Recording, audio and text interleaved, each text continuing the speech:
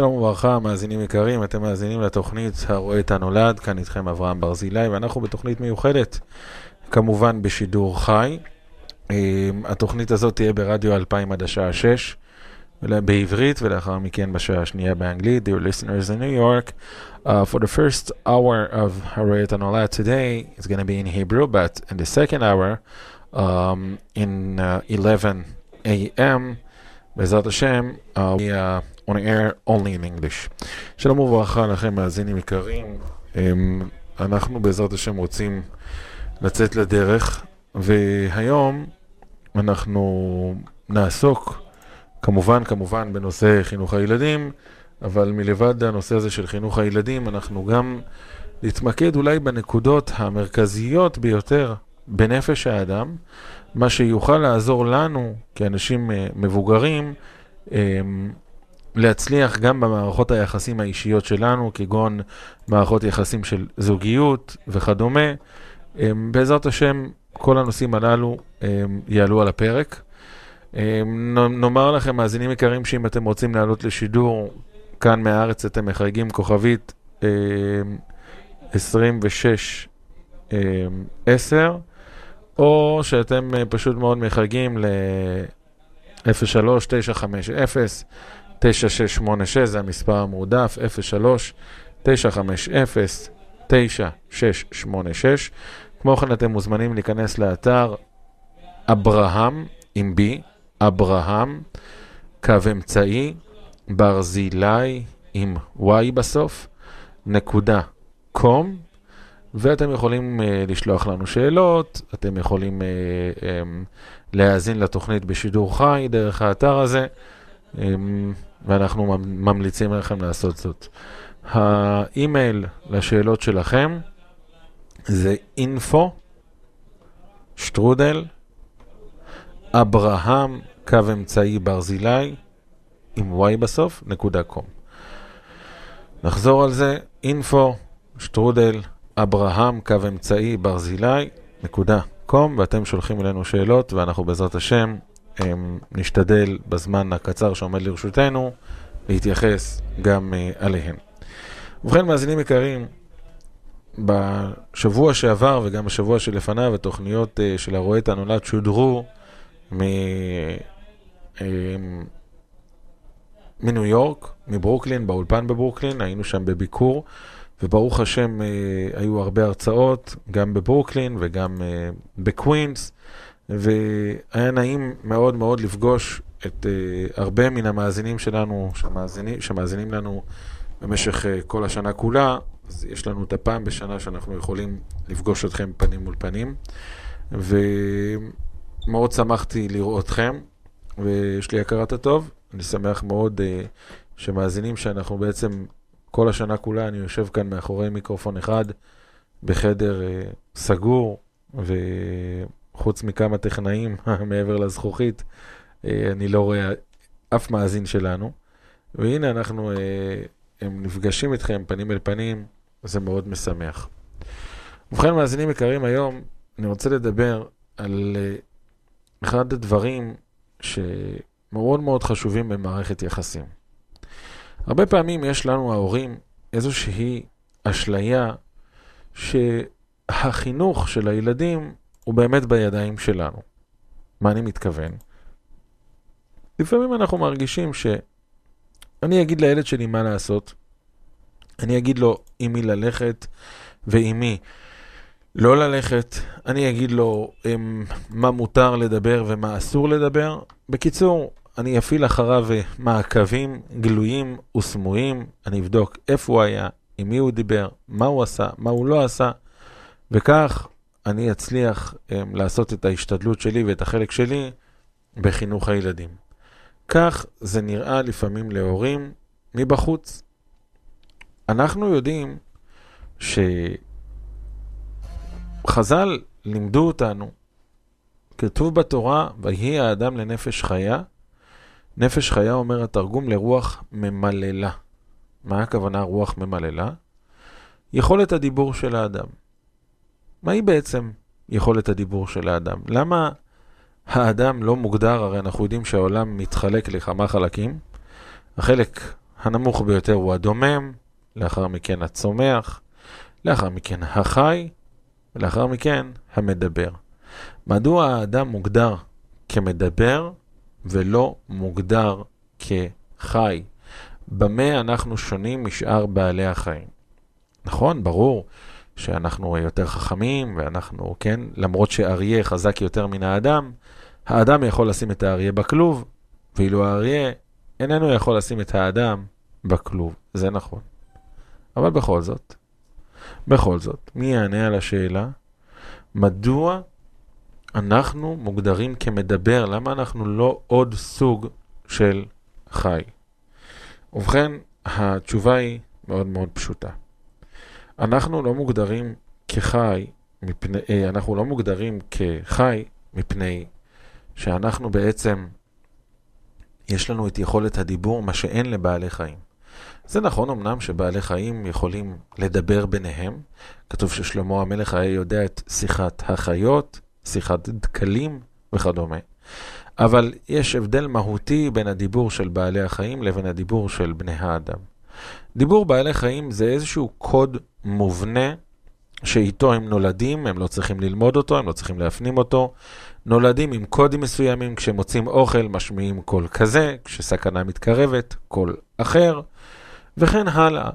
אבל אין כאן כוח של דיבור ממש, אלא אנחנו בסך הכל מדברים על קודים מובנים, תוכנה מובנית built-in, שאיתה נולד כל בעל חיים.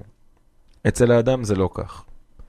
האדם יכול לבחור, כשהוא רוצה לדבר על משהו, הוא יכול לבחור לדבר על, נניח, להציג את הדברים בצורה כזו, או אולי להציג את הדברים בצורה אחרת, כפי רצונו באותו רגע. אין כאן איזושהי מחויבות לאיזשהו קוד שהאדם מדבר לפיו, אלא ממש לא. אנחנו מדברים כאן על יכולת של דיבור. יכולת הדיבור היא בעצם יכולת הבחירה.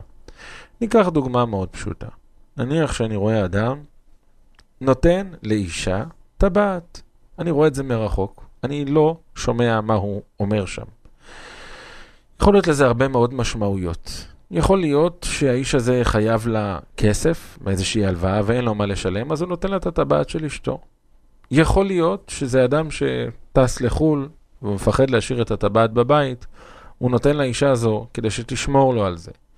יכול להיות שהאישה הזו היא בכלל עורכת דין, והוא חייב לה הכרת הטוב, אז הוא החליט לתת לה מתנה טבעת. וגם יכול להיות שאולי אנחנו רואים פה חתן, ממש ביום חופתו, נותן טבעת לאישה ומקדש אותה. זאת אומרת, יכולות להיות הרבה אפשרויות למה שאנחנו רואים מול העיניים. ובכן, מהי האפשרות הנכונה? התשובה היא מאוד פשוטה. האפשרות הנכונה היא, נוכל לדעת אותה רק כאשר נשמע מה האדם הזה אומר. אם הוא אומר, הרי את מקודשת לי, אנחנו נדע שהוא מקדש אישה. אם הוא אומר, הרי לך חובך, אנחנו נדע שהוא מחזיר כאן חוב. אם הוא יאמר לה, הרי פקדונך, אנחנו נדע שהוא מפקיד אצלה טבעת לשמירה, וכן הלאה. זוהי הדרך היחידה בה אנחנו נוכל לדעת ולהגדיר מה אנחנו רואים מול העיניים. זאת אומרת, כוח הדיבור הוא כוח הבחירה, הוא הכוח שמגדיר מעשים, הכוח שמגדיר פעולות, ולכן אנחנו נקראים מדבר ולא נקראים חי. זאת אומרת, הכוח המרכזי שניתן לאדם הוא בעצם כוח הדיבור. כוח הדיבור הוא כוח מאוד מאוד גדול, מאוד חזק, והוא בעצם כוח הבחירה. עכשיו, כשאנחנו באים לחנך ילדים ואנחנו רוצים להתוות להם דרך, הרבה פעמים אנחנו מתנגשים עם כוח הבחירה של הילדים. זאת אומרת, הילד נניח רוצה כרגע לשחק בפליימוביל, בלגו, הוא מעוניין לשחק. מצד אחד. מצד שני, האבא אומר לו, עכשיו לא משחקים, עכשיו הולכים לבית הכנסת. זה מאוד מעצבן. מאוד מעצבן. הבחירה של הילד מטבע הדברים, בגלל שהוא ילד, היא בחירה שאומרת, אני רוצה להמשיך לשחק. בא האבא וסותר את כוח הבחירה, ואומר לו, לא, אתה לא תשחק, אתה עכשיו בא איתי לתפילה. זה מאוד מעצבן, זה מאוד ממרמר. ונניח שאין מה לעשות, הילד מבין שהוא חייב, הוא עוזב את המשחק והולך עם אבא להתפלל. אבל מה הוא מרגיש בפנים? מה הוא מרגיש בתוך ליבו? אין ספק שהוא מרגיש רע מאוד. אין ספק שהוא מרגיש למה אבא כופה עליי לעשות דברים, למה הוא מכריח אותי, למה זה צריך להיות כך. זה מאוד מתסכל את הילד וזה גם מאוד מובן. כל אחד שמישהו אחר מחליט עליו, זה מאוד מטריד ומאוד מעצבן. אף אחד לא היה רוצה שיחליטו לא. כי הכוח המרכזי מאוד, המהותי באדם, שעליו נקרא שמו של האדם, זה כוח הבחירה. נניח שיושב מחנך בכיתה, ואומר לתלמידים שהוא לא מסכים לדבר באמצע השיעור, ופתאום תלמיד אחד מדבר עם השני, ואז הרב או המורה צועק ואומר, למה אתה מדבר באמצע השיעור? תכתוב לי בבקשה 100 פעם, אין לדבר באמצע השיעור. מה אתה באמת חושב? יושב הילד הזה עכשיו לכתוב, אין לדבר באמצע השיעור. הוא כותב את זה פעם אחת, פעמיים, עם כל הרגשת המרמור והתסכול, 5 פעמים, 10 פעמים. מה לדעתך הוא אומר לעצמו כשהיד שלו כבר מתחילה לכאוב? בפעם ה-50. נראה לך שבאמת הוא עוצר ואומר, אוי ואבוי, איך דיברתי בשיעור? הרי אין לדבר בשיעור, הנה אני כבר כותב את זה 50 פעם. אוי, איך עשיתי את זה? למה עשיתי את זה? וכשהוא מגיע לפעם ה-70 שכבר היד שלו לא מתפקדת והוא לא מרגיש את העצבים באצבעות, אז הוא ממש ממש בוכה בדמעות שליש מרוב חרטה ואומר, אוי, מה עשיתי? דיברתי באמצע השיעור, למה דיברתי באמצע השיעור? ומרוב הדמעות שמרטיבות את הנייר הוא כבר צריך לקחת דף חדש ולהתחיל לכתוב עוד פעם את 100 פעם. האם זו המחשבה שעוברת בראשו? או אולי הוא אומר לעצמו תוך כדי כתיבה, זה מורה זה, תפס אותי? פעם הבאה אני אדבר פי 4, אבל אני אהיה כל כך מתוחכם, אני אעשה מהמורה הזה צחוק, שאני אצליח לדבר כל השיעור והוא לא יתפוס אותי. מה לדעתכם יותר מתחבר לילד במוחו, בראשו, בהרגשתו? אני חושב שאין ספק שהמוטיב המרכזי של המחשבה שלו היא המחשבה, פעם הבאה אני אדבר יותר, פעם הבאה אני אתנהג גרוע יותר, רק אני אדאג לכך שהמורה לא יתפוס אותי. אתם יודעים למה? אולי עוד דוגמה אחת, לפני שנסביר מדוע. אבא אומר לבן, אל תקום מהשולחן עד שאתה מברך ברכת המזון, או אל תקום מהשולחן בשבת עד שאתה אומר דבר תורה על השולחן. הילד באמת לא רוצה, ולא בגלל שהוא רשע גדול, אלא מטבע הדברים, הוא קטן. הוא לא מבין את מה שאנחנו מבינים, נכון? כך מערכת היחסים בינינו לבין הילדים בנויה, נכון? הרי תמיד, היות ואנחנו המחנכים, תמיד יהיו דברים שאנחנו רואים לנכון שהם חשובים, והילד לא מבין אותם. למה זה כל כך חשוב? הוא לא רוצה לעשות אותם. זה דבר פשוט. אבל נניח שאבא אומר לילד, אתה לא קם עד שאתה מברך ברכת המזון. עכשיו הילד מאוד רוצה ללכת למשחקים שלו, אבל מה לעשות? אבא אמר שאסור לו לקום. אז הוא רואה, כך הוא תופס את ברכת המזון כאויב. למה? כי בגלל ברכת המזון הוא צריך עכשיו להפסיד את המשחק, להפסיד את התור שלו במשחק, או להפסיד את החברים, או לא יודע מה, כי הוא צריך עכשיו להתעכב על ברכת המזון. הילד אחרי אותה ברכת המזון יותר אוהב את ברכת המזון, או שונא יותר את ברכת המזון? התשובה היא פשוטה. הילד כרגע, למרות שהוא ברך את ברכת המזון, הוא מרגיש רע יותר, הוא מרגיש גרוע יותר, והשנאה שהוא מפתח לברכת המזון היא הרבה יותר מאשר מה שהיה לפני הברכה. את אומרת, תראו איזה מצב אבסורדי יוצא כאן. יוצא כאן מצב שבן אדם מקיים מצווה, ובגלל שהוא מקיים את המצווה, לכן הוא שונא אותה. בן אדם הולך לבית הכנסת, ובעצם ההליכה שלו לבית הכנסת, היא זו שגורמת לו להתרחק מבית הכנסת. לשנוא את בית הכנסת, לא פחות. אספר לכם סיפור טרי. לפני כמה ימים, עמדתי בתור לטיסה בשדה התעופה JFK בניו יורק. טיסה חזרה לארץ. ונעמדנו בתור שורה כזו מאוד ארוכה בשביל להגיע לשרוול שמעלה אותך למטוס.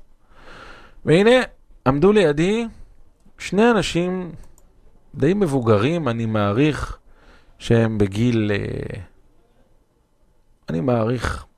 אולי בגיל 60, ושניהם חילוניים, בלי כיפה, והם מדברים ביניהם. והיות והם עמדו מאוד צמוד אליי, אז אני הטעתי אוזן כדי לשמוע על מה מדברים שם.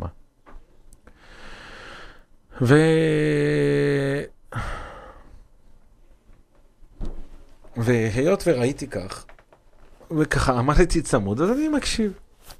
אחד אומר לשני, תשמע, אתה יודע, אני פעם הייתי כמו הדוסי ההוא, מסתכלים שם על איזה יהודי חסידי. אבל הייתי פעם ככה דוסי. אבל תשמע, מאז שנכנסתי לכיתה ד' היה לי רב שפשוט מאוד הסני עליי את התורה. רב שגרם לי לעזוב את הכל. הוא אומר לו, תאמין לי, הכל חרטה, כך הוא התבטא, זה המילה שלו. הכוונה, הכל שטויות. אל תאמין בדברים האלה, אל תאמין בשטויות האלה. כי אם זה התורה וככה היא נראית, אני לא רוצה להיות מחובר לזה. הילד הזה, כנראה, הוא לא פירט שם כל כך הרבה, אבל כנראה מאוד מאוד סבל, אולי, לא יודע, או השפלה, או אלימות, אני לא יודע מה. אבל תראו מה יכול לעשות מורה בכיתה ד' שבן אדם בגיל 60 זוכר לו את זה. באותה שבת בה התארחתי, ממש בשבוע שעבר, שבת שהתארחתי בניו יורק, האדם שהירח אותי, יש לו מנהג שבליל שבת הוא מזמין הרבה מאוד אורחים ועושה ככה שבת לכולם. ואחד מן האורחים ישב איתי לשיחה אחר כך, והוא התחיל לספר לי על הילדות שלו ועל הקושי שלו עם המורים שלו. הוא אומר, אתה רואה אותי ככה, אני הייתי פעם חסידות מסוימת. הוא אומר, המורה שלי נתן לי 150 מכות על היד. 75 על היד הזו, הוא מרים את יד ימין, ו75 מכות על היד הזו, הוא מרים את יד שמאל. והבן אדם כבר למעלה מגיל 60, או בסביבות גיל 60. הוא אומר לי, אתה רואה את הידיים האלה? עד היום הן כואבות לי. עד היום המכה הזו כואבת לי. אני אומר לו, מה, הוא הכה אותך באכזריות? הוא אומר, לא, זה לא המכה. זה החוויה. אני לא שוכח עד היום את התחושה שהרגשתי באותו רגע. הוא אומר, ואת זה אני סוחב על הגב שלי כבר 50 ומשהו שנה. על מה? בן אדם בגיל 60 זוכר חוויה לא נעימה בגיל כל כך צעיר. על מה? אתם יודעים על מה? על הטעות שלנו בהבנת מערכת היחסים. אנחנו מרגישים שאנחנו יכולים לשלוט בילדים. זאת אומרת, אני אחנך אותו. שמעתם כמה פעמים הורים או מורים אומרים, אל תדאג, אני אחנך אותו. איך אתה תחנך אותו? אתה לא מבין שכל השליטה שלך כהורה או כמחנך היא שליטה רק על הגוף. זאת אומרת, אני יכול להחליט באיזה שעה הגוף של הבן שלי יקום בבוקר. אני יכול, ירצה, לא ירצה, אני אהפוך לו תמיד, אשפוך עליו מים, לא יודע. נניח שאני מחליט שב5 בבוקר הוא על הרגליים, אני יכול, יש לי שליטה בזה, יש לי שליטה על הגוף שלו. הגוף יקום 5 בבוקר. הגוף יברך ברכת המזון, זאת אומרת, יש לי שליטה לגרום לילד לעקם את שפתיו ולהוציא הברות מפיו, שביחד יתחברו לברכת המזון. אני יכול לשלוט בגוף של הבן שלי שילך, שהרגליים שלו יצעדו לכיוון בית הכנסת, שהרגליים שלו יתיישבו על הכיסא, שהוא יפתח סידור ושהוא יקרא וימלמל את מה שכתוב, אבל רק על הצד החיצוני של הדברים יש לי שליטה, רק על הגוף. מה קורה בתוך הנפש? על זה אין שליטה. המחשבה, הרגשות, הן הטריטוריה האחרונה שנשארה לאדם, שבה הוא אדם פרטי, טריטוריה האחרונה שאליה אי אפשר לחדור, אי אפשר להיכנס, אף אחד לא יכול להיות מעורב שם. ולמה השם ברא את זה כך? פשוט מאוד. כי זו המהות של האדם. זו המהות של האדם, הכוח של האדם להיות בוחר. זה כל סיבת בריאתו. על זה הוא מקבל שכר, על זה הוא מקבל גם עונש. רק על הבחירה. וכאן אנחנו מגיעים לבעיה.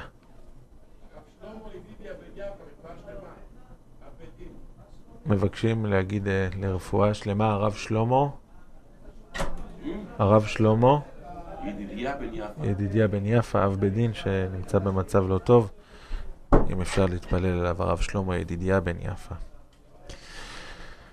ובכן מאזינים יקרים, הכל נובע מאותו שורש, מאותה טעות, שאנחנו מרגישים שהחינוך הוא בידיים שלנו. זאת אומרת, אני יכול לשלוט עליו. שלמה המלך אמר, יש פסוק, אינני זוכר את המילים המפורשות שלו, אבל שלמה המלך כותב שלא תוכל לכלוא את הרוח. אתה יכול לכלוא את הגוף של האדם, זה כן. אבל אתה לא יכול לכלוא את רוחו של האדם.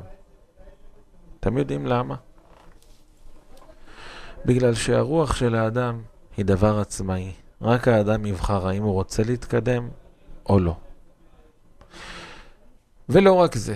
אתם מכירים את המשחק הזה, כשהיינו ילדים קטנים, היינו לוקחים חתיכת עץ בצורת האות Y באנגלית, קושרים איזה גומי עבה בין שני הצדדים, ומניחים אבן, ועושים רוגטקה כזו, נכון? מותחים וזורקים. לי יש שליטה על האבן, אני יכול למתוח אותה ולמתוח ולמתוח ולמתוח את הגומי כמה שאני רוצה. עד גבול מסוים כמובן, אבל בתוך הטווח המתיחה אני יכול לשלוט בה.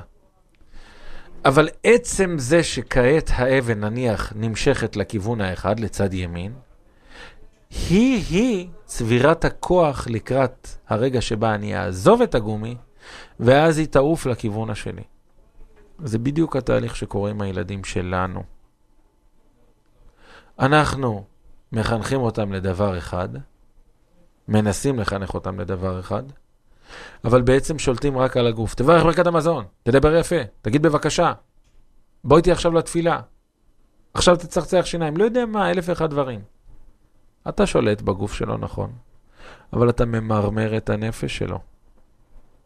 זאת אומרת, עצם זה שהיום הוא מברך ברכת המזון, זה מה שיגרום לו בעתיד להתרחק מזה שבעתיים. עצם זה שהיום הוא עוזב את המשחקים והולך איתך לבית הכנסת, זה עצמו צבירת הכוח. זה כמו שאתה מותח את האבן ימינה. כרגע האבן הולכת בכיוון שאני רוצה, עם הגומי, עם הלחץ, נכון? כרגע הילד לומד, הילד מוציא מאבא מבחנים, הילדה הולכת בצניעות, הילדה מדברת בצורה מנומסת. כרגע, כיוון שהם קטנים ואתה חזק, אתה חזק יותר מהגומי, השליטה ביד שלך. אבל עצם זה שהם היום הולכים בתלם, היא הסיבה והגורם להתרחקותם בעתיד. הדבר היחיד שאנחנו יכולים לעשות אם אנחנו באמת רוצים להצליח בחינוך, זה לא לכפות על הילדים, אלא לגרות אותם. לגרות את הילדים. יש מחנך אחד, מחנך עולמי, שהצליח לחנך, אי אפשר לתאר, מיליונים, פשוט מנהיג שסחף אחריו המונים, סחף ועדיין סוחף. מחנך מדהים. לא יודע אם אתם שמעתם עליו. הגובה שלו בערך 15 סנטימטר.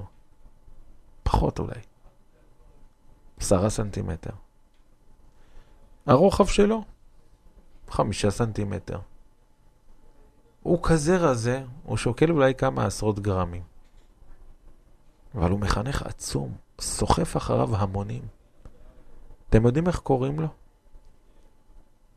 קוראים לו הרב אייפון. שמעתם על הרב אייפון? איך הוא מצליח לסחוף את כל בני הנוער? שלא לדבר על מבוגרים, זה כבר לא נעים לנו להגיד, אבל איך הוא מצליח לסחוף את כל בני הנוער אחריו בלי שהוא מדבר מילה? לא מטיף, לא צועק, לא רודף אחריהם. מושך אותם ברמה כזו. הלוואי עלינו ללמוד ממנו, אתה יודע מה? 10% מההצלחה שלו אם הייתה לנו בחינוך, אם 10% היינו מצליחים לסחוף את הילדים לתורה, למצוות, 10% ממה שאייפון עושה, אנחנו היינו ממש על הגל. מה הבעיה? אז אלה שאין להם כוח להתעמק אומרים, מה חוכמה? שם יש יצר הרע, יצר הרע עוזר לו. אתם באמת מאמינים בזה? התשובה היא מאוד פשוטה. כשאתה מנסה לכפות על האדם תהליכי חשיבה, כשאתה מנסה להתערב בתהליך הבחירה שלו, כשאתה מנסה להגיד לו מה לעשות ומה לא לעשות, אוטומטית יש מנגנון שמגן על צורת אדם. צורת אדם, הצורה שבה נברנו היא צורה בה אנחנו מקבלים החלטות. כוח הבחירה הוא כוח יסודי, מרכזי. אי אפשר לשלול את החירות הזו מהאדם. וכל ניסיון התערבות בה, מיד מקפיץ את כל מערכות הנפש, את כל הנוגדנים האפשריים להילחם בה. האייפון, הוא לא בא להתערב לך בבחירה. הוא רק אומר, בוא תראה כמה אני חמוד. בוא תראה כמה אני חשוב מי שיש לו בכיס אייפון. אני מדבר לפחות בעיניים של הבחורים, כן? של הצעירים. אתה תהיה חשוב, אתה משהו, אתה תהיה נחשב, אתה מקושר לעולם, אתה צלצלו אליך, אולי צריכים אותך. אתה חשוב. הוא לא מדבר אליך ישירות, הוא לא אומר לך, קח אותי כי אתה צריך, לא. הוא רק מגרה אותך. הוא רק גורם לך בעקיפין, ודגש על המילה בעקיפין, להרגיש שאתה חשוב, שאתה שווה, שאתה מוערך. כולם הולכים אחריו. אני זוכר שאימי, זיכרונה לברכה, כשהיו לי כמה צמתים בחיים, בפרט בגיל הנערות, הבחרות, היו לי קשיים, והייתי צריך לקבל כמה החלטות שהן לא פשוטות, שצריך בגרות נפש בשבילהן. אז אני תמיד זוכר את המשפט כך, אחרי שהייתה מייעצת לי מה כדאי לעשות וכו'. ואומרת לי מה הדרך שבה אני צריך לבחור, אבל אז היא הייתה אומרת משפט כזה, היא אומרת, תראה אברהם, אני יכולה רק לעזור לך לעלות על החמור. אני יכולה לתת לך את השוט ביד, אבל היחיד שייתן את המכה ויתחיל לדהור, זה אתה. אמרתי לך מה צריך לעשות, אמרתי לך מה הדרך הנכונה, נתתי לך את הכלים איך להגיע ליעדים הללו, אבל אני לא מחליטה בשבילך. רק אתה תיקח את ההחלטה קדימה. תפיסת אמת בחינוך. חינוך זה לא משהו שאתה יכול לכפות. אתה יכול לכפות את הגוף, רק את הגוף. אז מהמבט החיצוני, העיניים שלנו הם עיניים של בשר. במבט חיצוני נראה שהילד, מה זה מתקדם? איזה יופי. לומד טוב, מוציא מבחנים טובים, מביא ציונים טובים הביתה, מתקדם. מדבר בנימוס. אבל זה בגלל שיש לנו עיניים של בשר. אנחנו רואים את האבן הולכת ימינה, ימינה, ימינה, ימינה.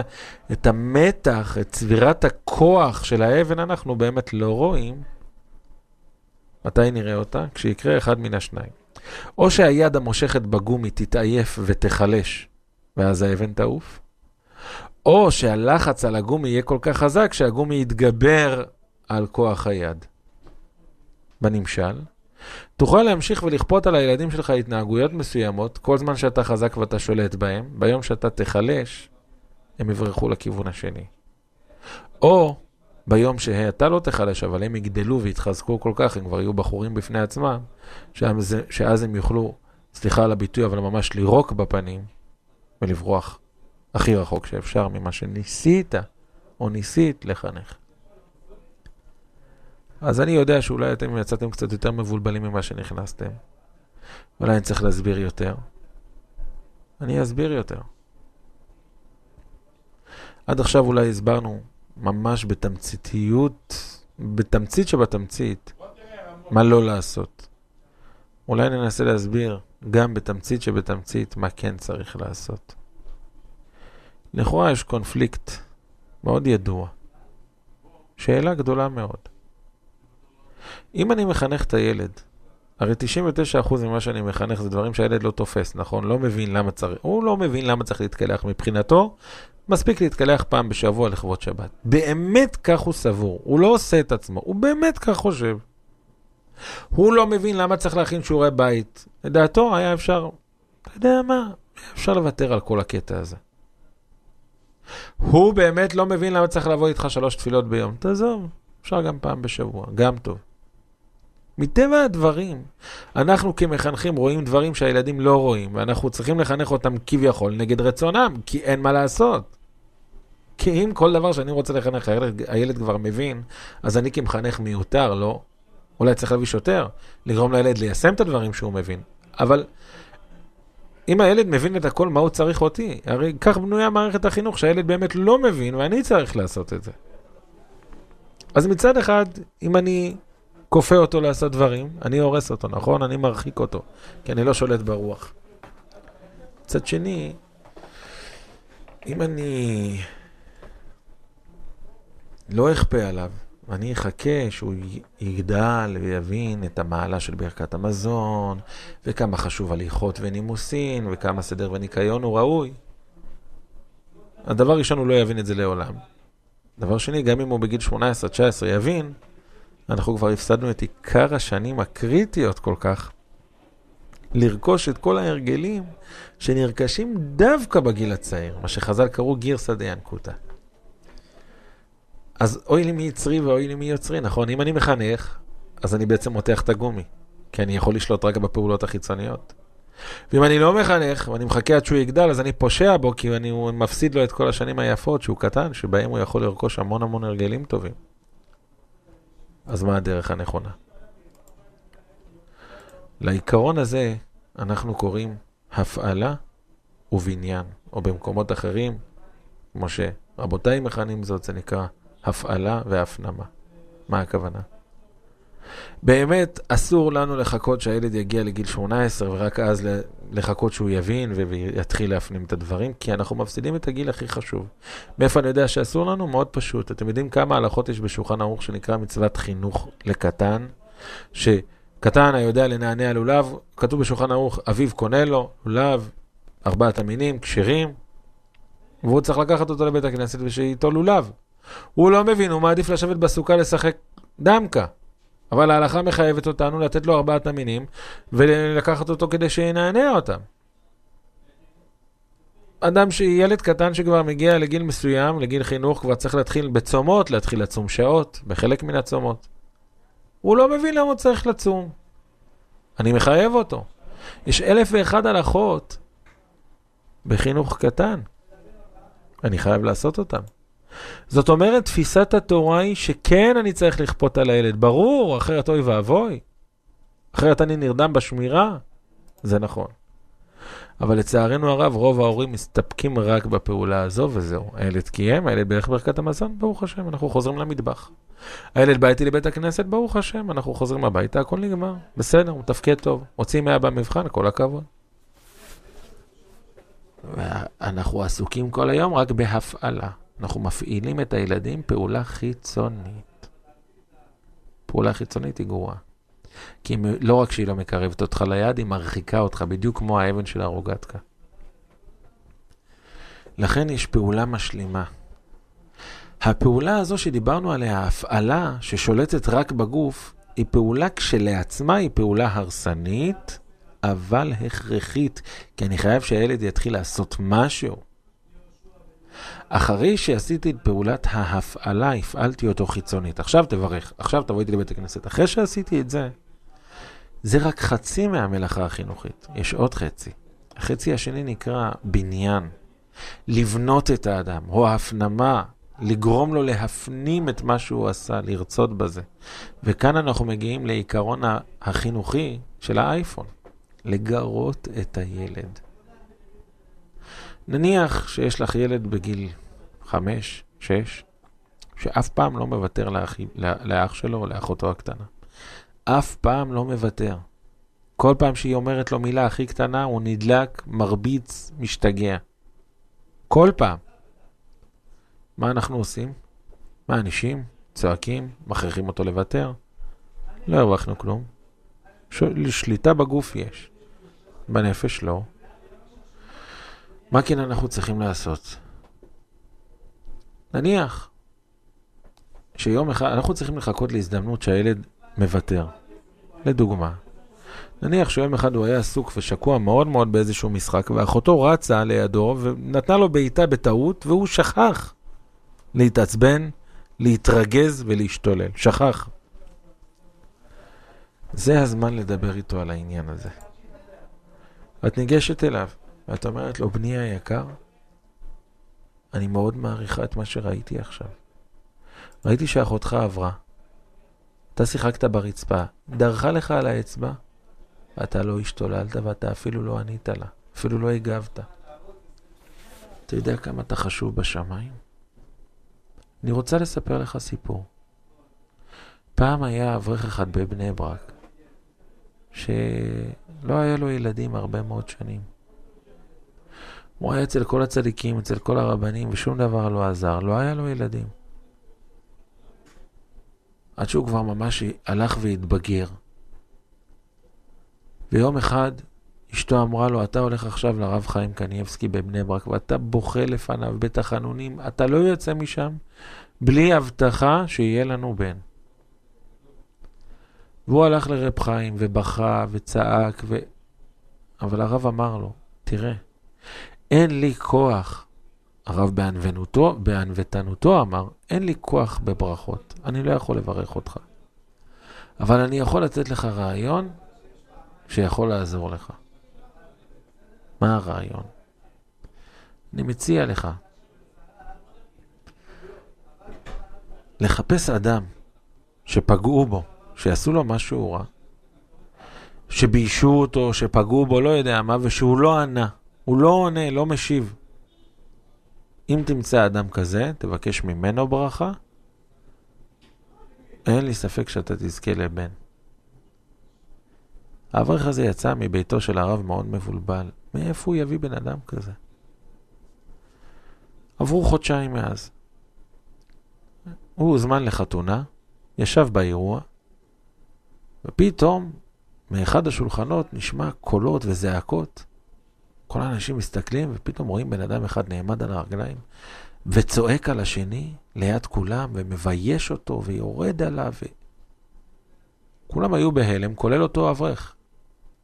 אבל פתאום בהבזק של שנייה נזכר האברך במה שאמר לו רב חיים קניאבסקי, למצוא בן אדם שמשפילים אותו והוא לא עונה. האברך הזה קם, התחיל לרוץ בין כל השולחנות, דוחף אנשים, לא שם לב מה הוא עושה, רץ עד לבן אדם הנפגע, נכנס בין שני הניצים, ואומר לו, אני מתחנן לפניך, אל תענה לו, אל תוציא שום מילה, כי הוא ראה שהוא בא לענות. אל תענה. הבן אדם הוא לא מבין, מה אתה מתערב? מה נכנסת לפה? זוז.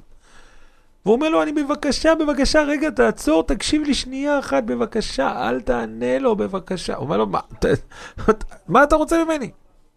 אז הוא סיפר לו את הסיפור. אמר לו, אני מתחנן בפניך עד שהזדמנה לי ההזדמנות הזו. תוותר, אל תענה, ותברך אותי שיהיה לי בן. היהודי הזה היה לו לב טוב. שמע את הסיפור, זה נגע לליבו. עצם את העיניים, בלע את הרוק, ואמר לו, אני מברך אותך שתזכה לבן זכר. והוא לא ענה ליהודי שפגע בו.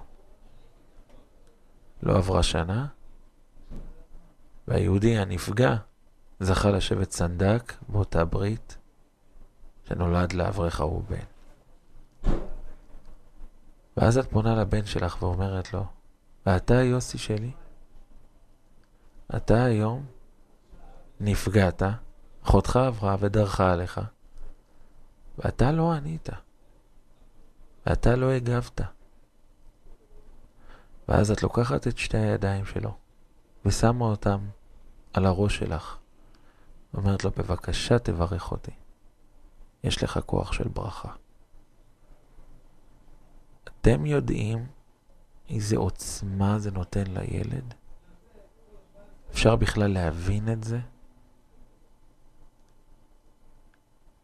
אז מצד אחד, אנחנו עושים הפעלה, אולי לפעמים מכריחים את הילד לוותר.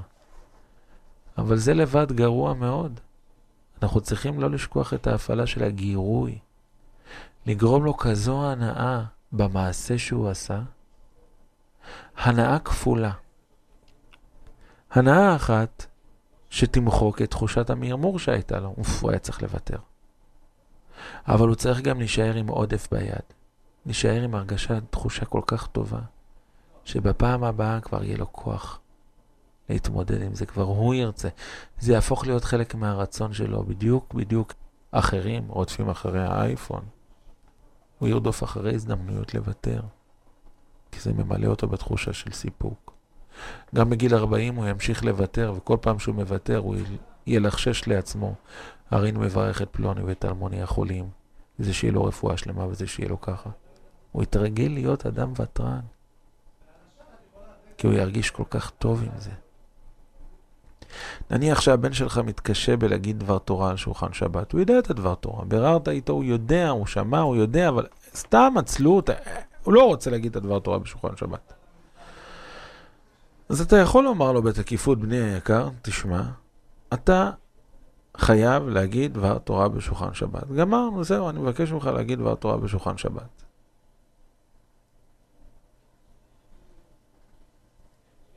אבל זה לבד, אם אתה מסתפק רק בזה ואתה מחכה שהוא יגיד את הדבר תורה וגמרנו, זה לבד פעולה הרסנית, זה פעולה שמרחיקה אותו. הוא מפתח שנאה לדבר, כי הנה מכריחים אותו. אבל אם אחרי שהוא אומר את הדבר תורה, הוא מיד רץ מהשולחן והולך לשחק עם הלגו, עם האחים שלו. אתה ממתין קצת, אתה מחכה, כדי לראות שתחושת המרמור שלו מתחילה להתפוגג. אחרי שהיא מתפוגגת, אתה אומר לאשתך כאילו בלי שאתה שם לב שהוא שומע. אני אומר לך, כל כך נהניתי. איזה יופי, זה דבר תורה. מה זה? דבר כמו איזה רב ראשי. והילד שומע אותך, שומע אותך. ואז אתה קם, ניגש אליו, מתיישב לידו על השטיח. ואומר לו, בני היקר, אני גאה בך.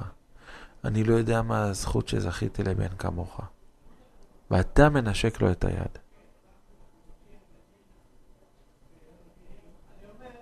אתם יודעים מה זה עושה לו? אתם יודעים איזה תחושה זה נותן לילד? באותו לילה כשהוא הולך לישון, הוא מחכה מתי תגיע השבת הבאה שהוא יגיד עוד פעם דבר תורה. סתם שאלה. איך אנשים בעלי בתים פשוטים שהיו בכלל רחוקים מתורה ומצוות, לא מי יודע מה, רק מנחה ערבית, אולי איזה שיעור בבוקר. איך גדודים מהם הצליחו לגדל גדולי עולם, תלמידי חכמים. והרבה מאוד רבנים חשובים לא כל כך הצליחו. יודעים מה ההבדל? כי אותו בעל בית פשוט, התורה בשבילו זה היה... הוא לא היה מתמקד במה הבן שלו לא עשה. בשבילו, אם הבן שלו רק היה מתעטף בטלית בבית כנסת וקורא איזה עלייה בתורה, הוא היה בעיניים שלו גדול הדור, הוא היה זכיתי לבן שיודע תורה, הוא לא יודע מה זה בדיוק יודע תורה, רק קורא בתורה, כולה חזן טוב, לא משהו. הוא היה מעריך אותו, היה נותן לו את המנה הכי משובחת באוכל. היה האבא בא מנשק את היד לבן שלו. הילדים הרגישו הערכה, תחושה טובה, נעימות. זה גירוי, אתה מגרה אותו להתקדם בדרך הזו. אתה מגרה אותו להתקדם, להצליח. זה יש לו כוח. היום מה אנחנו עושים? עסוקים רק בהפעלה. תעשה, למה לא עשית? ככה עושים, אתה לא מבין. כמה פעמים צריך להגיד לך? כל היום ביקורת, ביקורת, ביקורת, ביקורת. מה יוצא לנו מזה? מה יוצא לנו מזה? תראו מה קורה היום ברחובות. תעברו בשכונות, תראו איזה בחורים שיכלו להיות באמת, באמת, באמת ילדים הכי טובים בעולם, מסתובבים עם כל הדברים הנוראים. למה? הם לא מצאו את האוזן הקשבת, את החיוך, את התפיחה על השכם, את ההתמקדות בטוב שבך. מה נהיה מאיתנו? מה נהיה ממנו? נהיינו אנשים ציניים, קשים, רעים. מה? למה? בדור קודם זה לא היה. פעם דמות של אבא זה היה דמות של חיוך, של חום, של נתינה. מה היום הדמות של אבא בהרבה בתים? על מה ולמה? מה הם חטאו? מה הם עשו שהם צריכים לעבור את מה שאנחנו מעבירים עליהם? בשביל מה? מה אנחנו מרוויחים מזה? כלום. הכל נובע מאותה טעות שאנחנו מרגישים שאנחנו יכולים לשלוט על הילד. אנחנו יכולים להחליט, אתה תעשה כך, תעשה כך, תעשה כך, ואנחנו כאילו יכולים לשלוט עליו. זה דבר לא נכון. זה דבר לא נכון, זה אבסורד. אבל ככה אנחנו חושבים, מה נוכל לעשות? צריך לדעת, אנחנו לא שולטים על החיים של הילדים. הכלי היחיד שלנו, לקרב אותם, זה נכון, צריך לעשות הפעלה, נכון, אני חייב להכריח את הילד שלי לעשות א', ב', ג', כי אם אנחנו לא נתחיל מכלום, ורק נחכה עד שהוא יגדל ויבין את ערך הדברים, אז כבר יהיה באמת באמת מאוחר מדי, זה נכון. אבל אחרי שהוא עשה, אחרי שאני מזהה שתחושת המרמור כבר פגה ממנו, אז זה הזמן לשבח, הזמן לעודד, זה הזמן לגרום תחושה טובה על הלב. אם אתה עושה כן, אשריך בעולם הזה, וטוב לך לעולם הבא. מאזינים יקרים ברדיו 2000, אנחנו כרגע סוגרים את השידור הזה, ואנחנו עוברים לשדר ברדיו ג'יי רוט. מי שירצה להמשיך להקשיב לשעה השנייה בשפה האנגלית, יוכל להיכנס לאתר אברהם, ברזילאי.com, בלשונית שנקראת האזנה לשידור החי, שבה אנחנו ממשיכים שעה השנייה באנגלית, בשביל תושבי ניו יורק. אז תודה רבה שהייתם איתנו. אני רוצה לברך אתכם מכל הלב שתצליחו הצלחה גדולה מאוד בחינוך הילדים ובכל עסקיכם. נשוב ונשתמע בהזדמנויות שונות. להתראות. אתם מאזינים ל...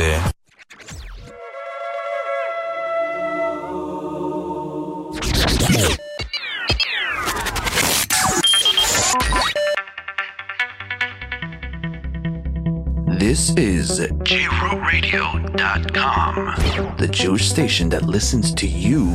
Check out our feature-packed website or download the JRoot Radio Pro app available for Apple and Android devices for a one-of-a-kind interactive Torah learning and Jewish music experience.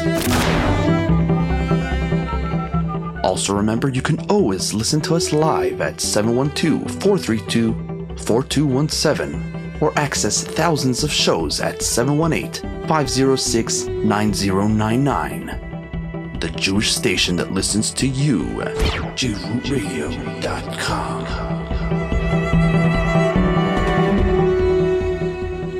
הרואה את הנולד, תוכנית בנושא חינוך ילדים, עצות מעשיות להורים, יכולות הילד מול החברה. הרבה פעמים אבא אומר לבן משפט, אתה רואה? אתה יכול, רק אתה לא רוצה. אין לי ספק שאתה יכול, אבל אתה לא רוצה. איזה מין משפט זה? יש ילד בעולם שבאמת לא רוצה להתקדם? השגת יעד עם מילות עידוד. כאשר אנחנו מגיעים לנושא הזה של עידוד, של מילים טובות, פתאום אתה מגלה שמתקמצנים על המילים, לא מוכנים לתת אותם. התמודדות ההורים מול בעיות חינוך. הרבה פעמים מלווה אותנו המבוגרים איזושהי הרגשת תסכול. אני לא עשיתי עם עצמי משהו, אני לא ניצלתי את החיים שלי כמו שצריך, אבל אני משקיע את כל המשאבים בבן שלי להוציא ממנו את מה שאני לא הוצאתי מעצמי. כיצד כיצד להשקיע נכון בחינוך, כמה לפנק ולהעניק. אני נפגש עם הורים שמהבחינה הגשמית מוכנים לתת לילד את הכל, קונים לו מה שהוא רוצה, מפנקים אותו, נותנים לו הכל. מתי ואיך להעניש. ואז אנחנו נוטים לזהות בילדים דברים לא טובים, והתכונות הלא טובות שאנחנו מזהים בילדים אלו התכונות שאנחנו חושדים שקיימים בנו. על הכל סביב החינוך בתוכנית הרואה את הנולד עם הרב אברהם ברזילאי, מרצה בכיר בנושא חינוך ילדים וייעוץ להורים. אנחנו, ההורים, רואים בילדים שלנו בעצם את דור ההמשך. אני רואה את הבן שלי, אני רואה את עצמי בקטן. הרואה את הנולד, יום רביעי, 5 בערב.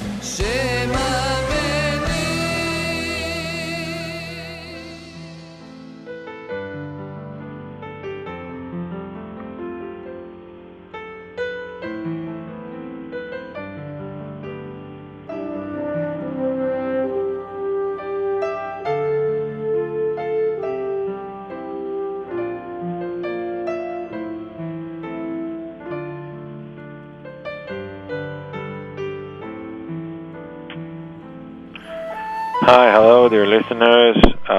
You're listening to Hawaii Tanolad. Here with you, Avraham Brazilay from Israel.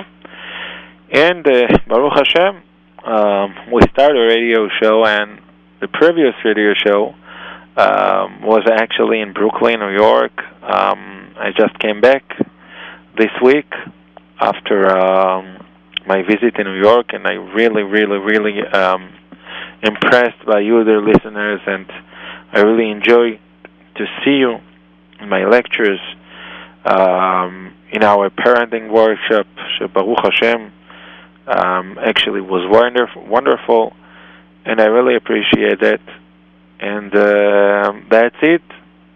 And this, in the last Friday, I was landing in Israel back, and now we have the radio show as usual from here, from Israel. And let me to inviting you, dear listeners, to send us your question. Our phone number is for text 347-927-8398. 347-927-8398. That's the number for your text messages.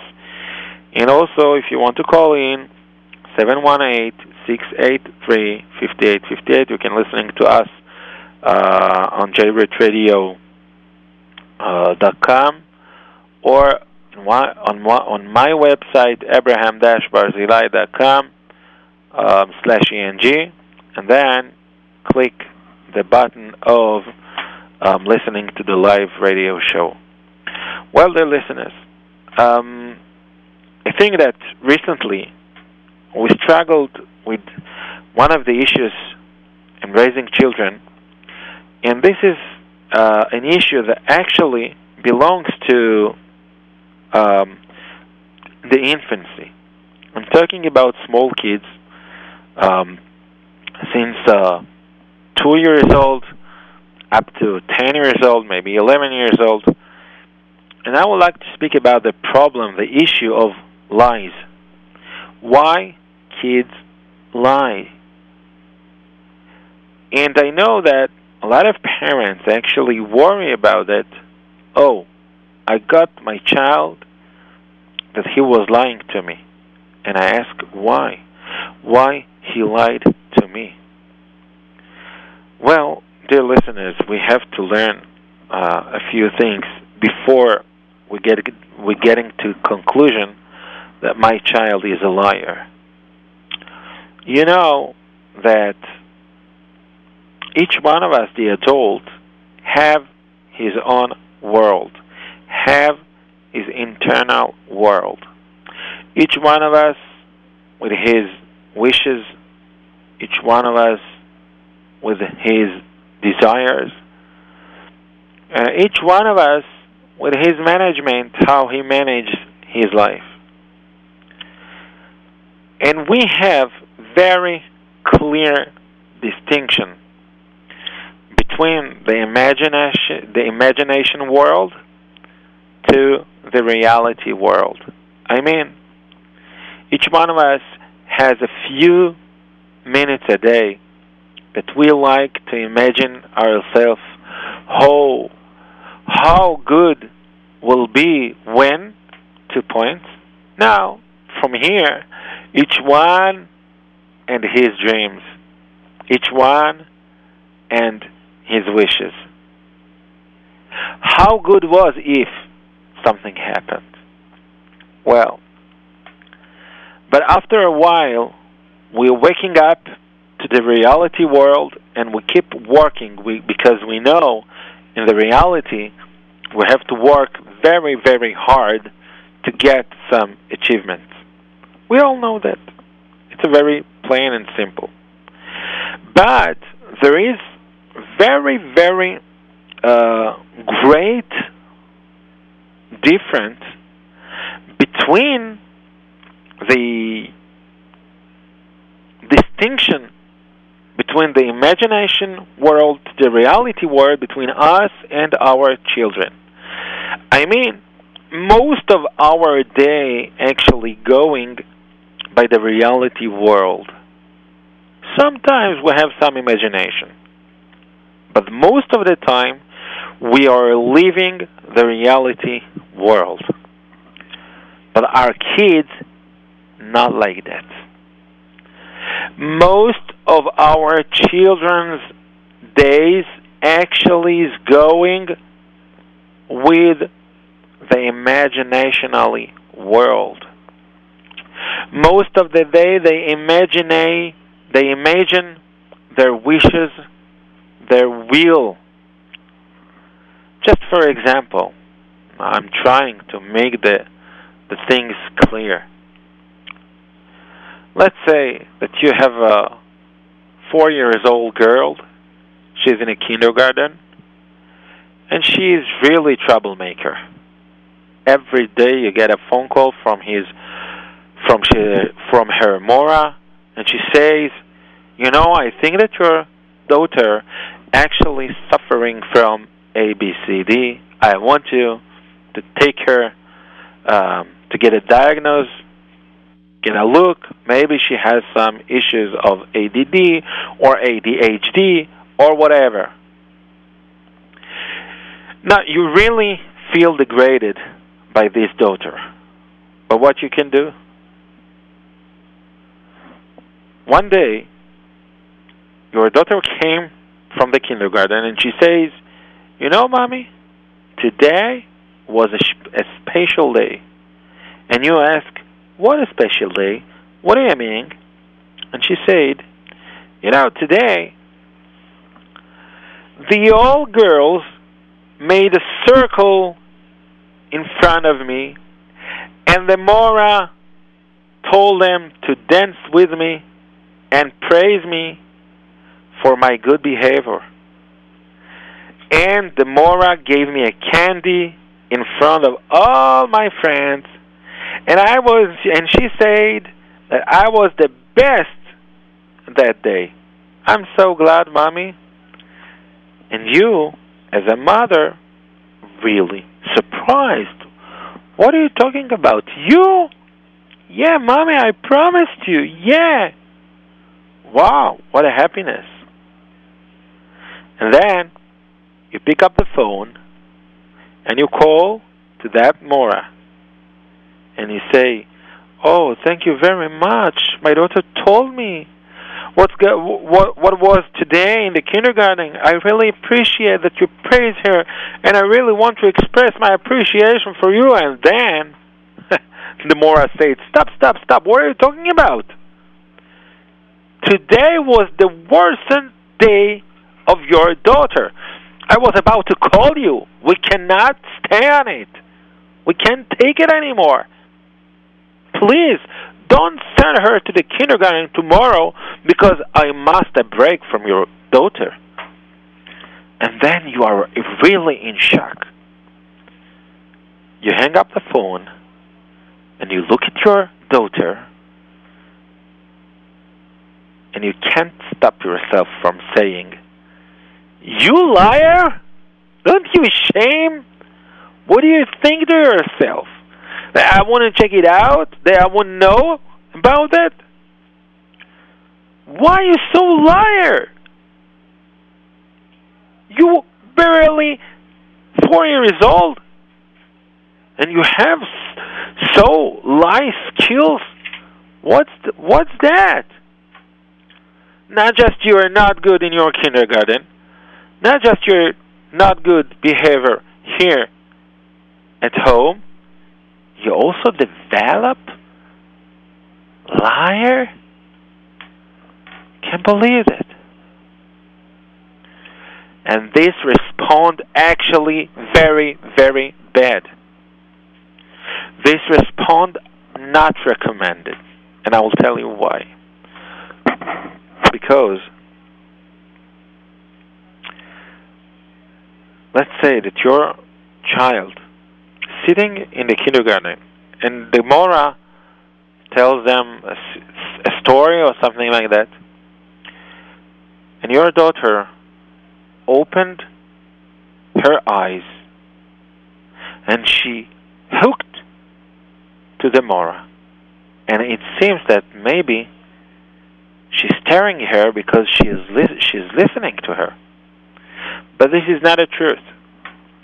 Your child actually deeply exists in her imagination, and she's suffering from her situation that she always the bad person, always she has bad behavior, and she's suffering from it. Despite we don't think that she's suffering from it. It seems that it's not bothering her, but it's not the truth. The truth is that she is really bothered by her behavior.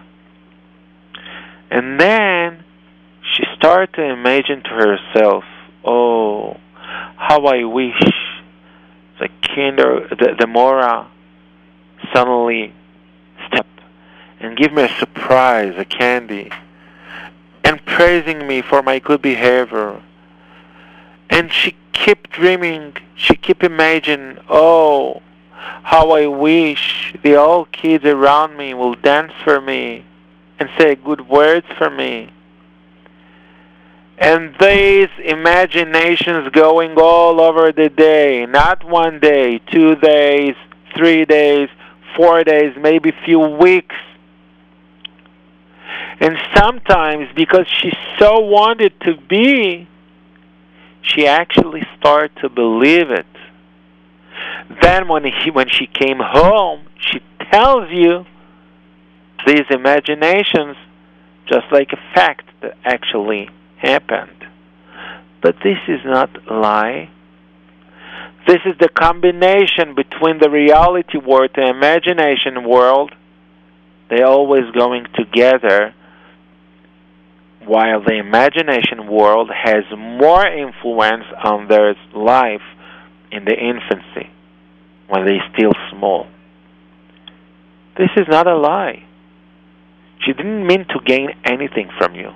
She just expressed her desires, her wishes, and tells it just like a fact that actually really happened. But this is not a lie. This is the structure of their personality. You know, I spoke about that in one of my lectures in Queens, and one of the mothers in the crowd told me, you know what, I have a good story for your lectures. And I said, okay, I'm ready to hear.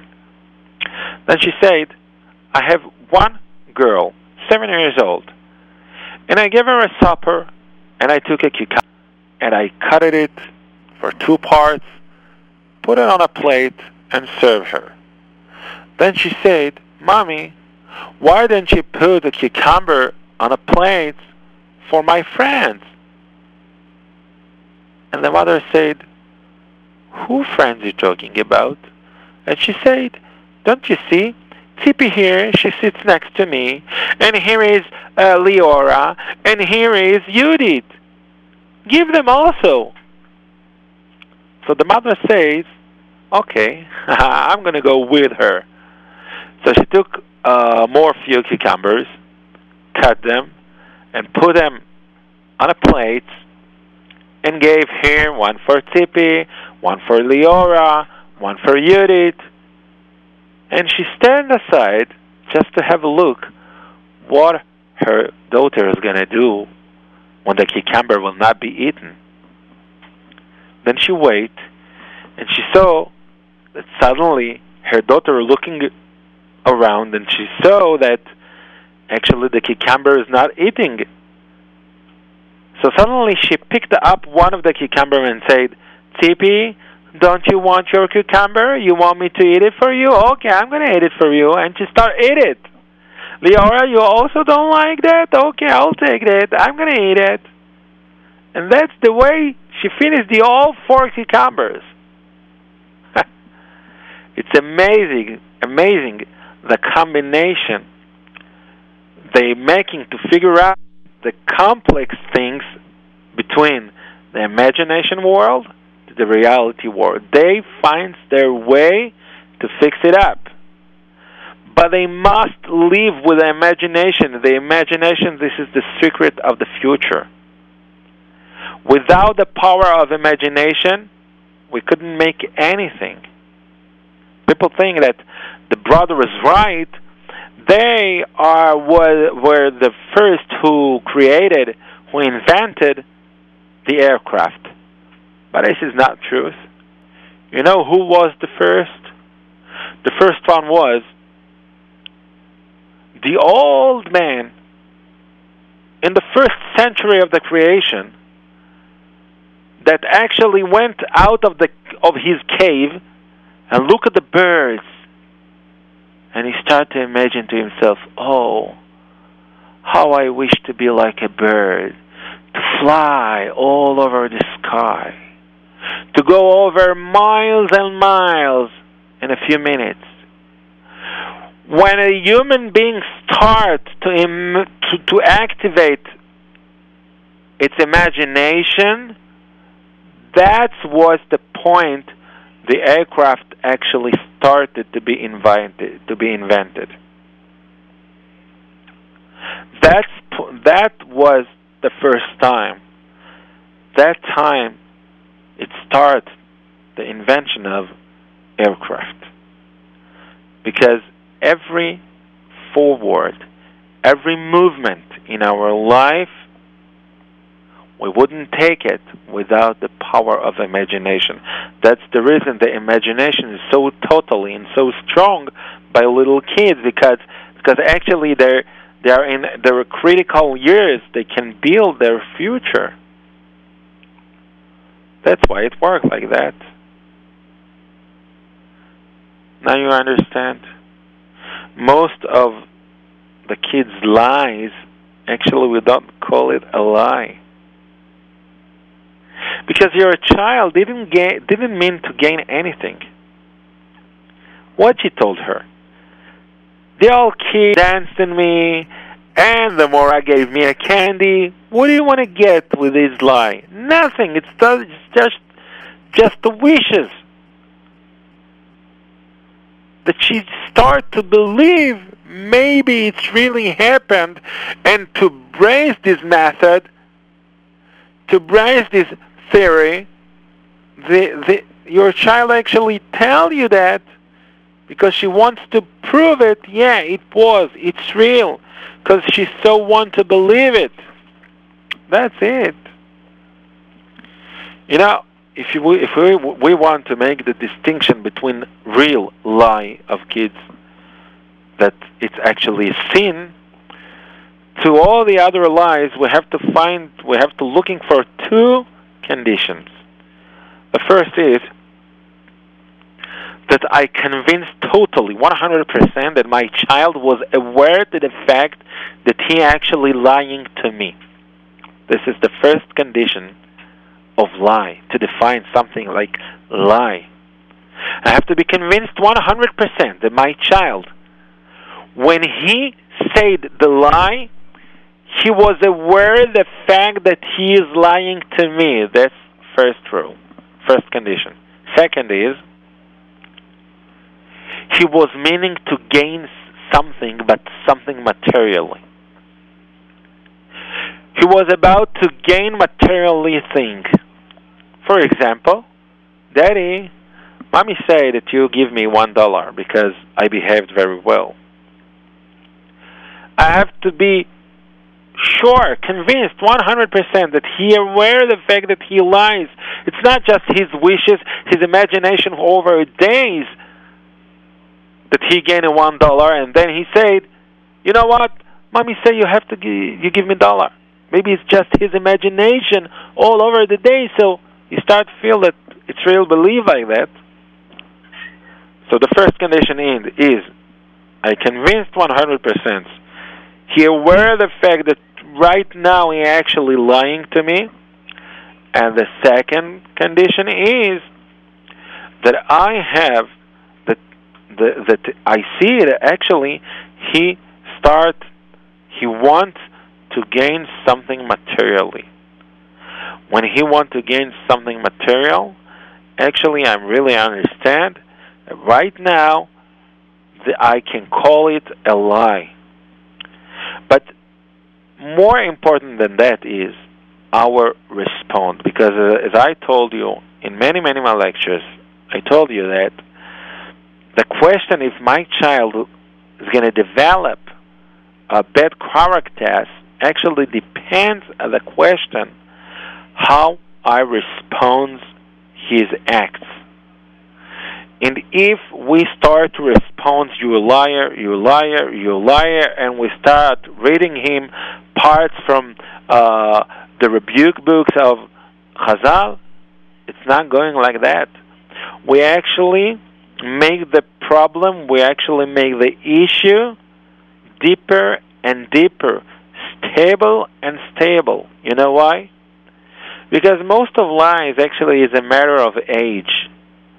Each one of us, if he wants to purchase, to recognize, to make the clear distinction between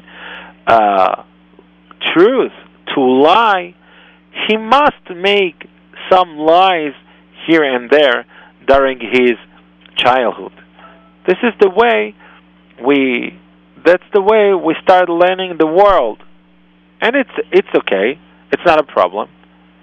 But the problem is when we start to react and to respond very hard, very extreme, much more than it was supposed to be, then we start the real problem. Then we make the lie be part of him because he starts to convince himself, maybe I have some problem. Maybe I have a personality of a liar. And as long as we say, you liar, you liar, you liar, in many, many chances a day,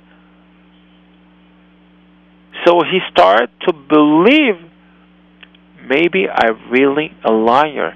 Maybe I have some defect that actually I born with that I have personality of liar. He started to believe that, and when he started to believe it, this is the real damage actually start to develop here.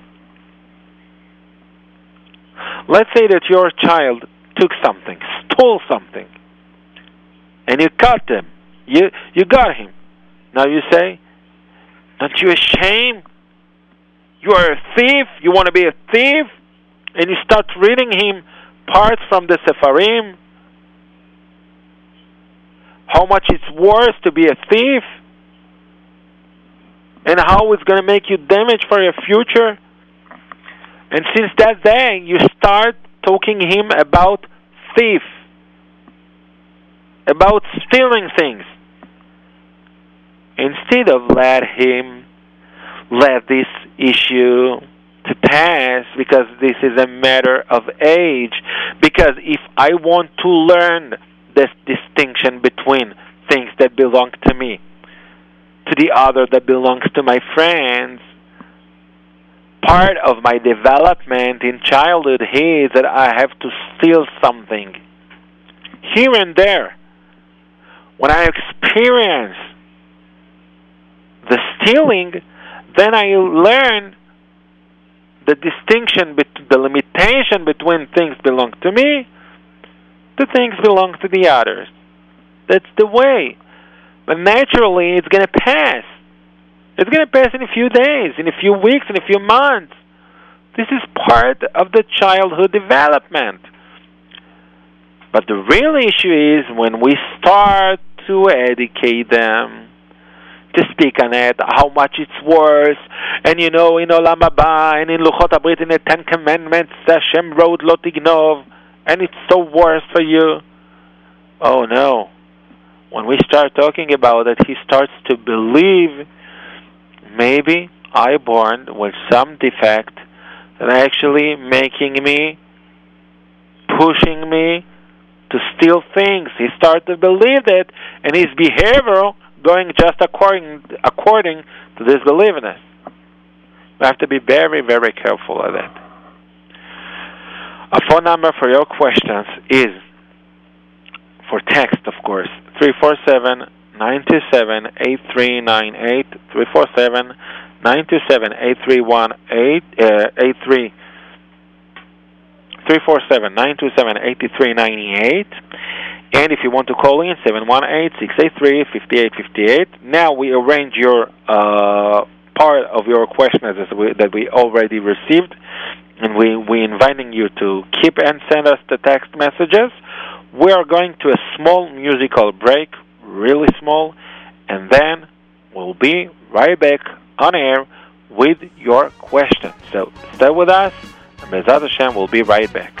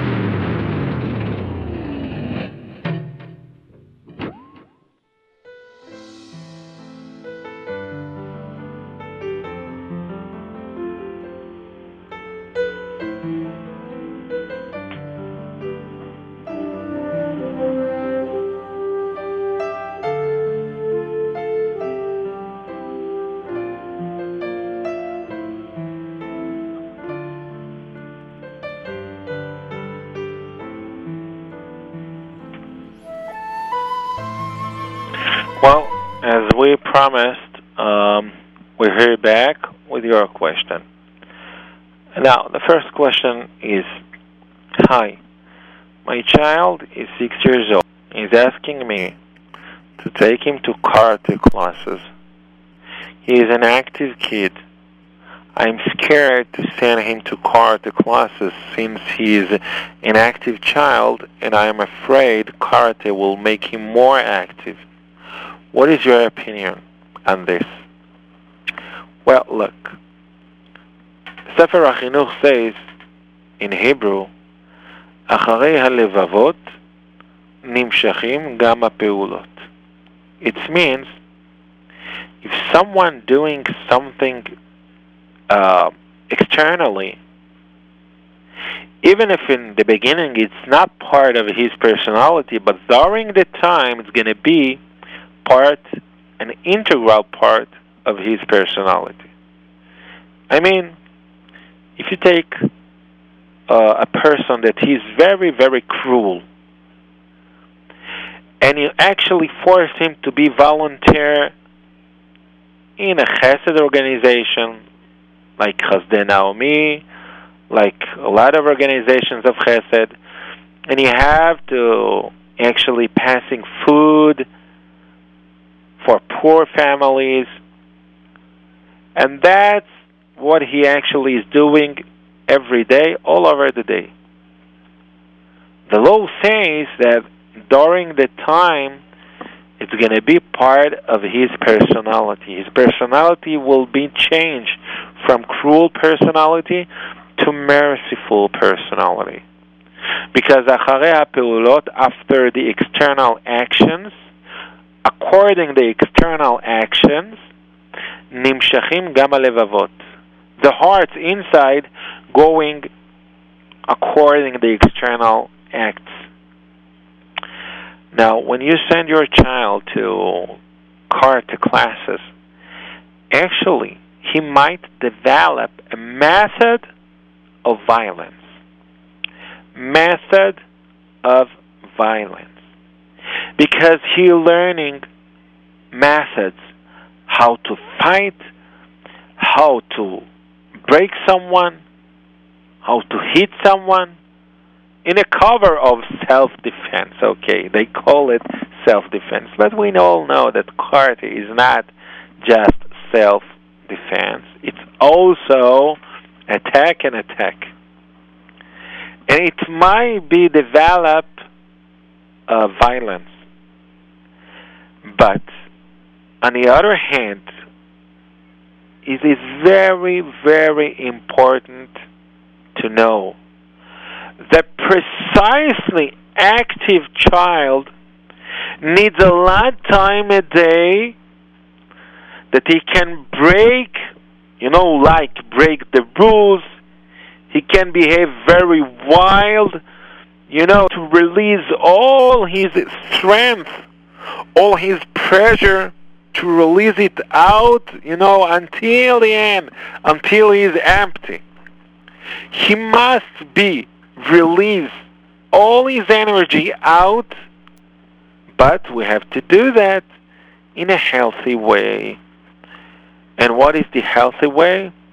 Take him to some parks, let him to ride on a bicycle, let him to race, take him to karting, I don't know what.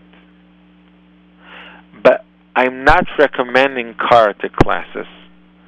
But don't say, Rabbi Barzilai said, don't take the karate classes. So what?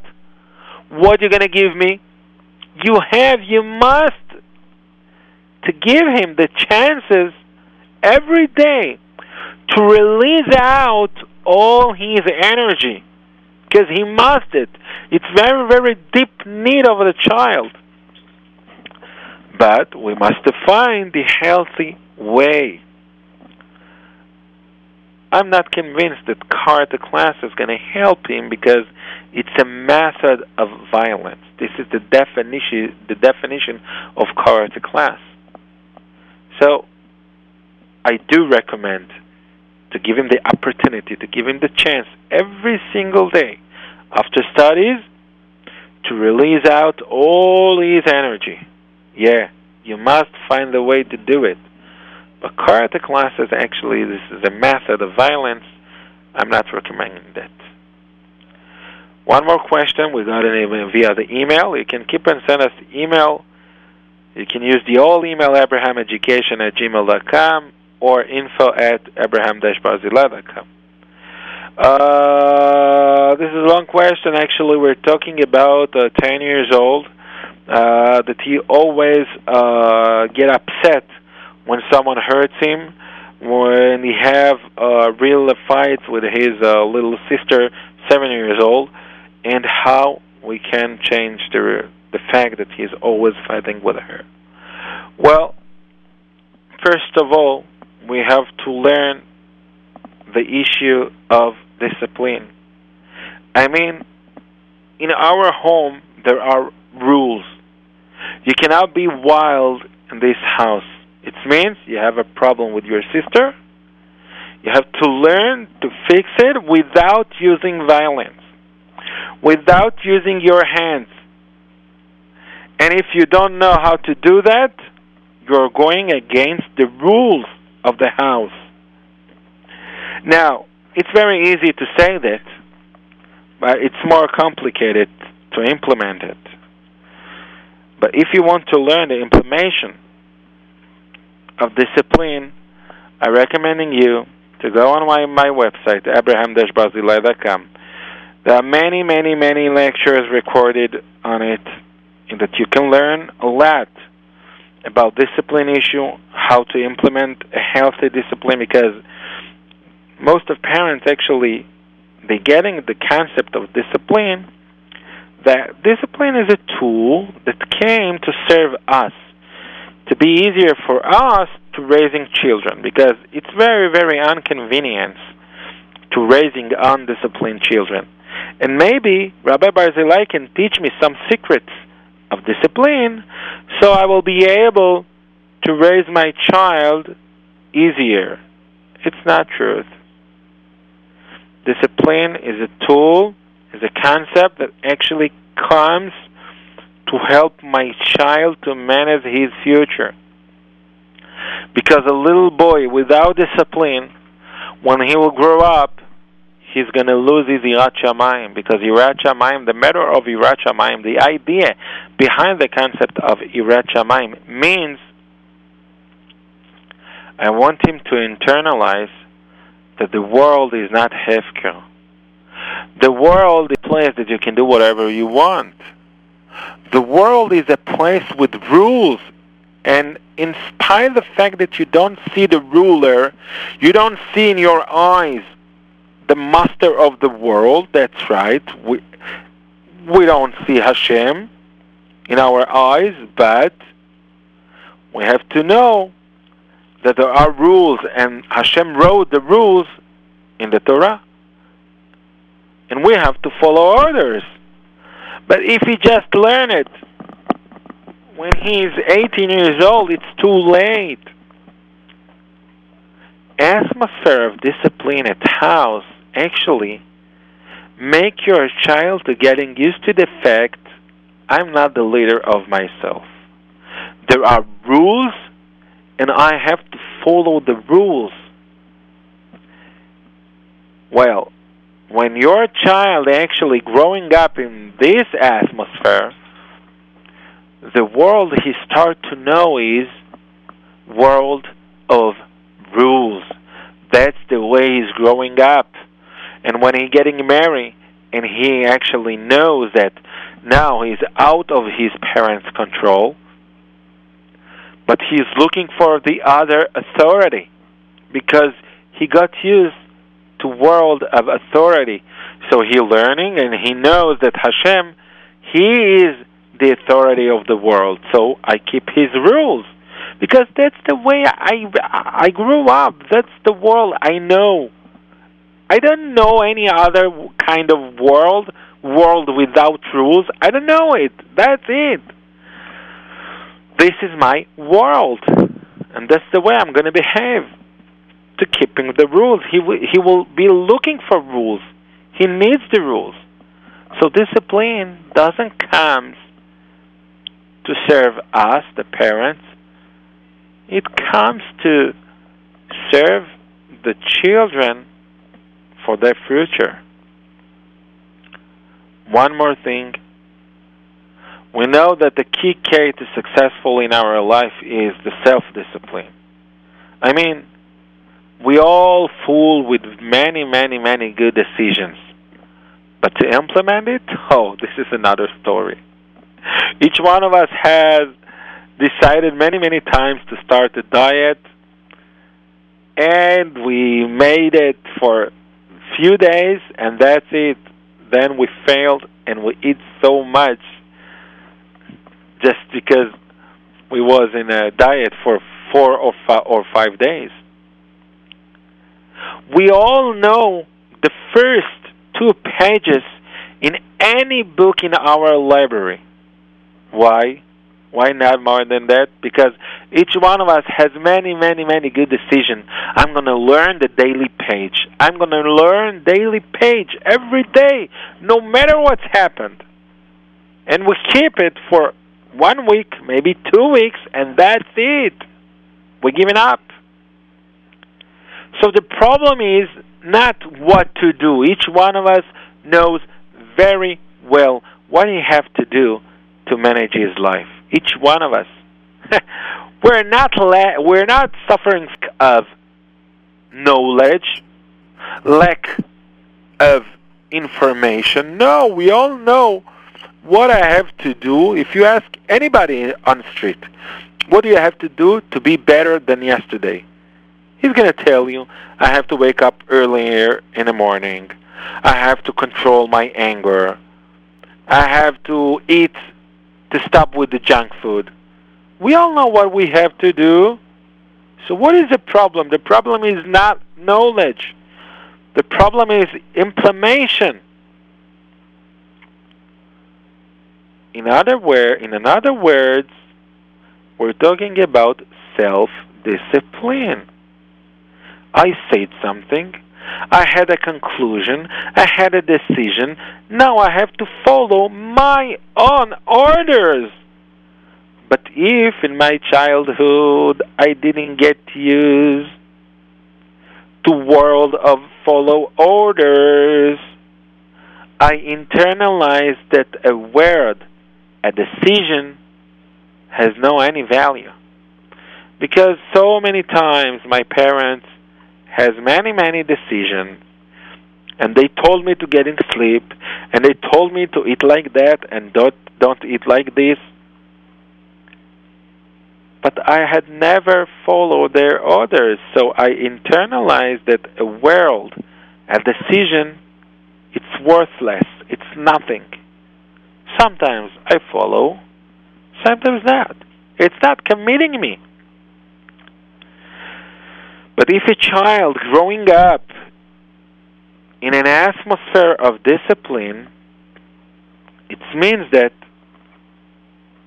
the world he knows is a world when daddy says something, when mommy has a decision, I have to follow her orders. Means decisions has their value. It's a something. It's committing me. Because all over my childhood, when daddy said something, when he decided something, I was must to keep his words. That's the way I grew up. So I internalized during the years that when someone says something, when someone has a decision, it's a real thing. It's committing me. Now when I'm an adult, when I say something to myself, when I made a new decision, for me, it's committing me because that's the world I know. I don't know any other kind of world. That's it. So if you want to grant your child so important tool for his future, if you want to pass him the key K of the successful in his life, you must start discipline your child, and I emphasize, in the healthy way since his childhood, if you want him to manage his life in the future. And the third point, very essential point, is discipline actually influences your child's self-confidence. You know why? Because when your child growing up in a world that actually always expresses stability. I'm not the leader of myself. I have parents here in this house. And parents, actually, I percept the concept, parents as an images that actually has firmness. They make the rules, and I have to be committed. The rules. I have to follow their orders. So despite the fact that right now and right here it's uncomfortable for me, and sometimes your child's crying why you didn't give him the candy, and why you didn't take him to a ride, and really right now he says, oh, you're a cruel mother, I don't like you, I wish I was dead, and much more scary sentence that I know how to use it. And you, parents, stay calm and stay stability. Then, during the time he starts to internalize, I'm in a safe hands.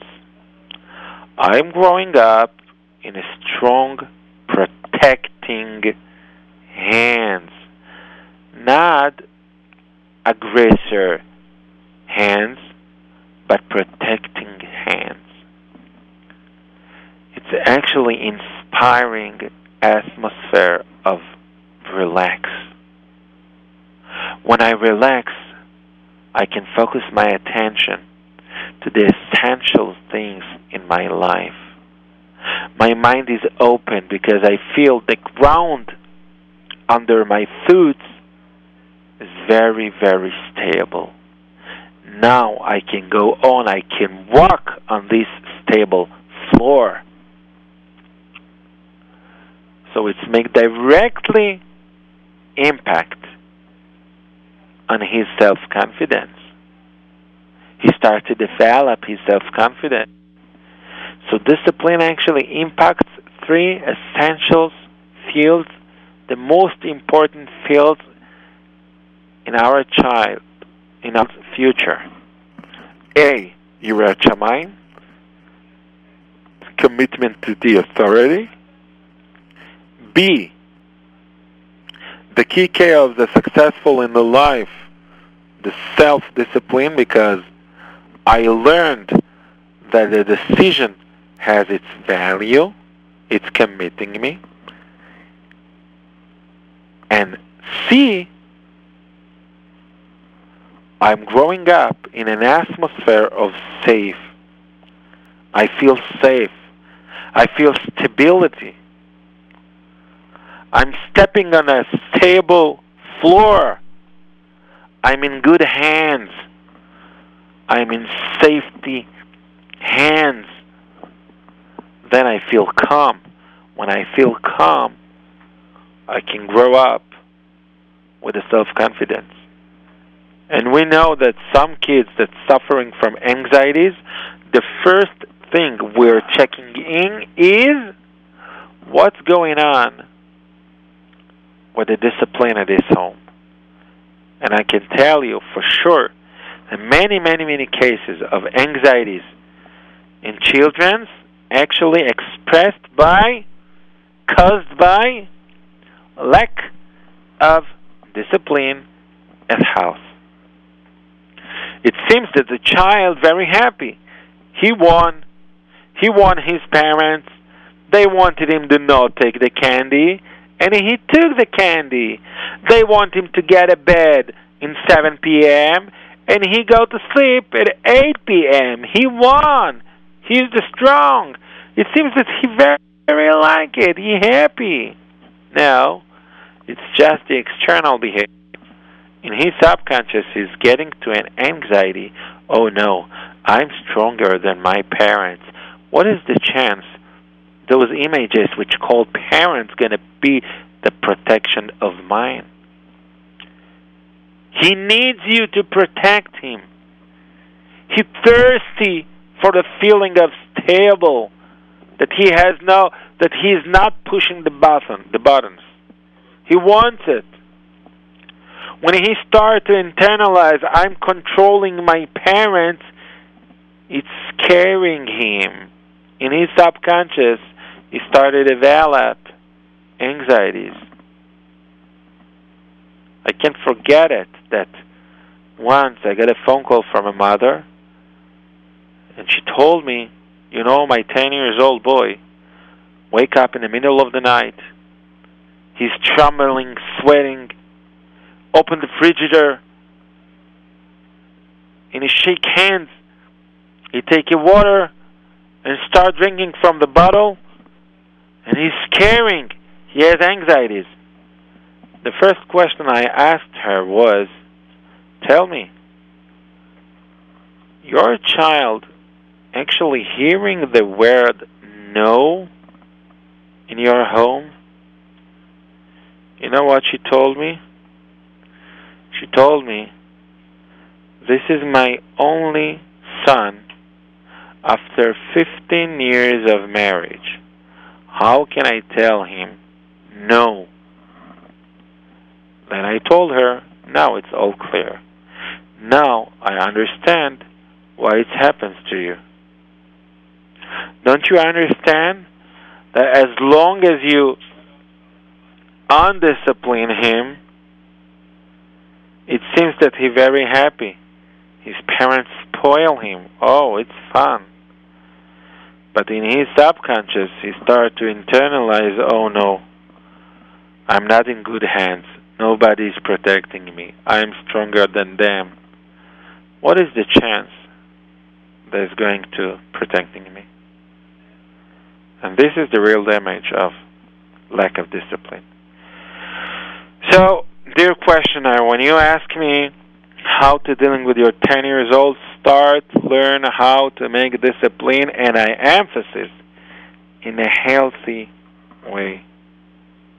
This is the key word, healthy way. Because if you make it in the wrong way, not just you gain nothing, you make the situation worsen and worsen, and this is a great sin. Nobody's going to give you kapara for that. You have to be very carefully. Discipline, really necessary, but only in a healthy way. Only in a healthy way. And we have to remember that.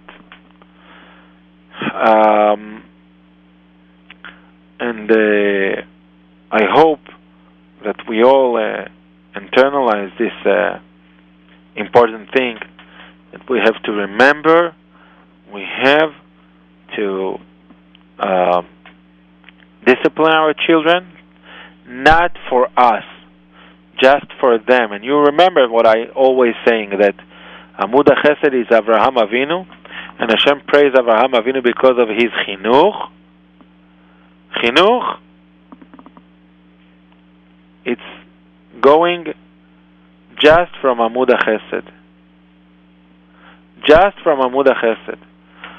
When you approach to make any educational action, first of all, ask yourself very honest question. Do I really want to grant my child something? I want to help him, or I'm doing it just because of my bad characters, just because I'm very angry right now, and I just cover my actions in a cover of education. That's what we have to take care and to be remembered. Well, dear listeners, one more radio show of Haroet Anolad is getting to its end. And I would like to give you my personal phone number. You can call me every night between 10 p.m.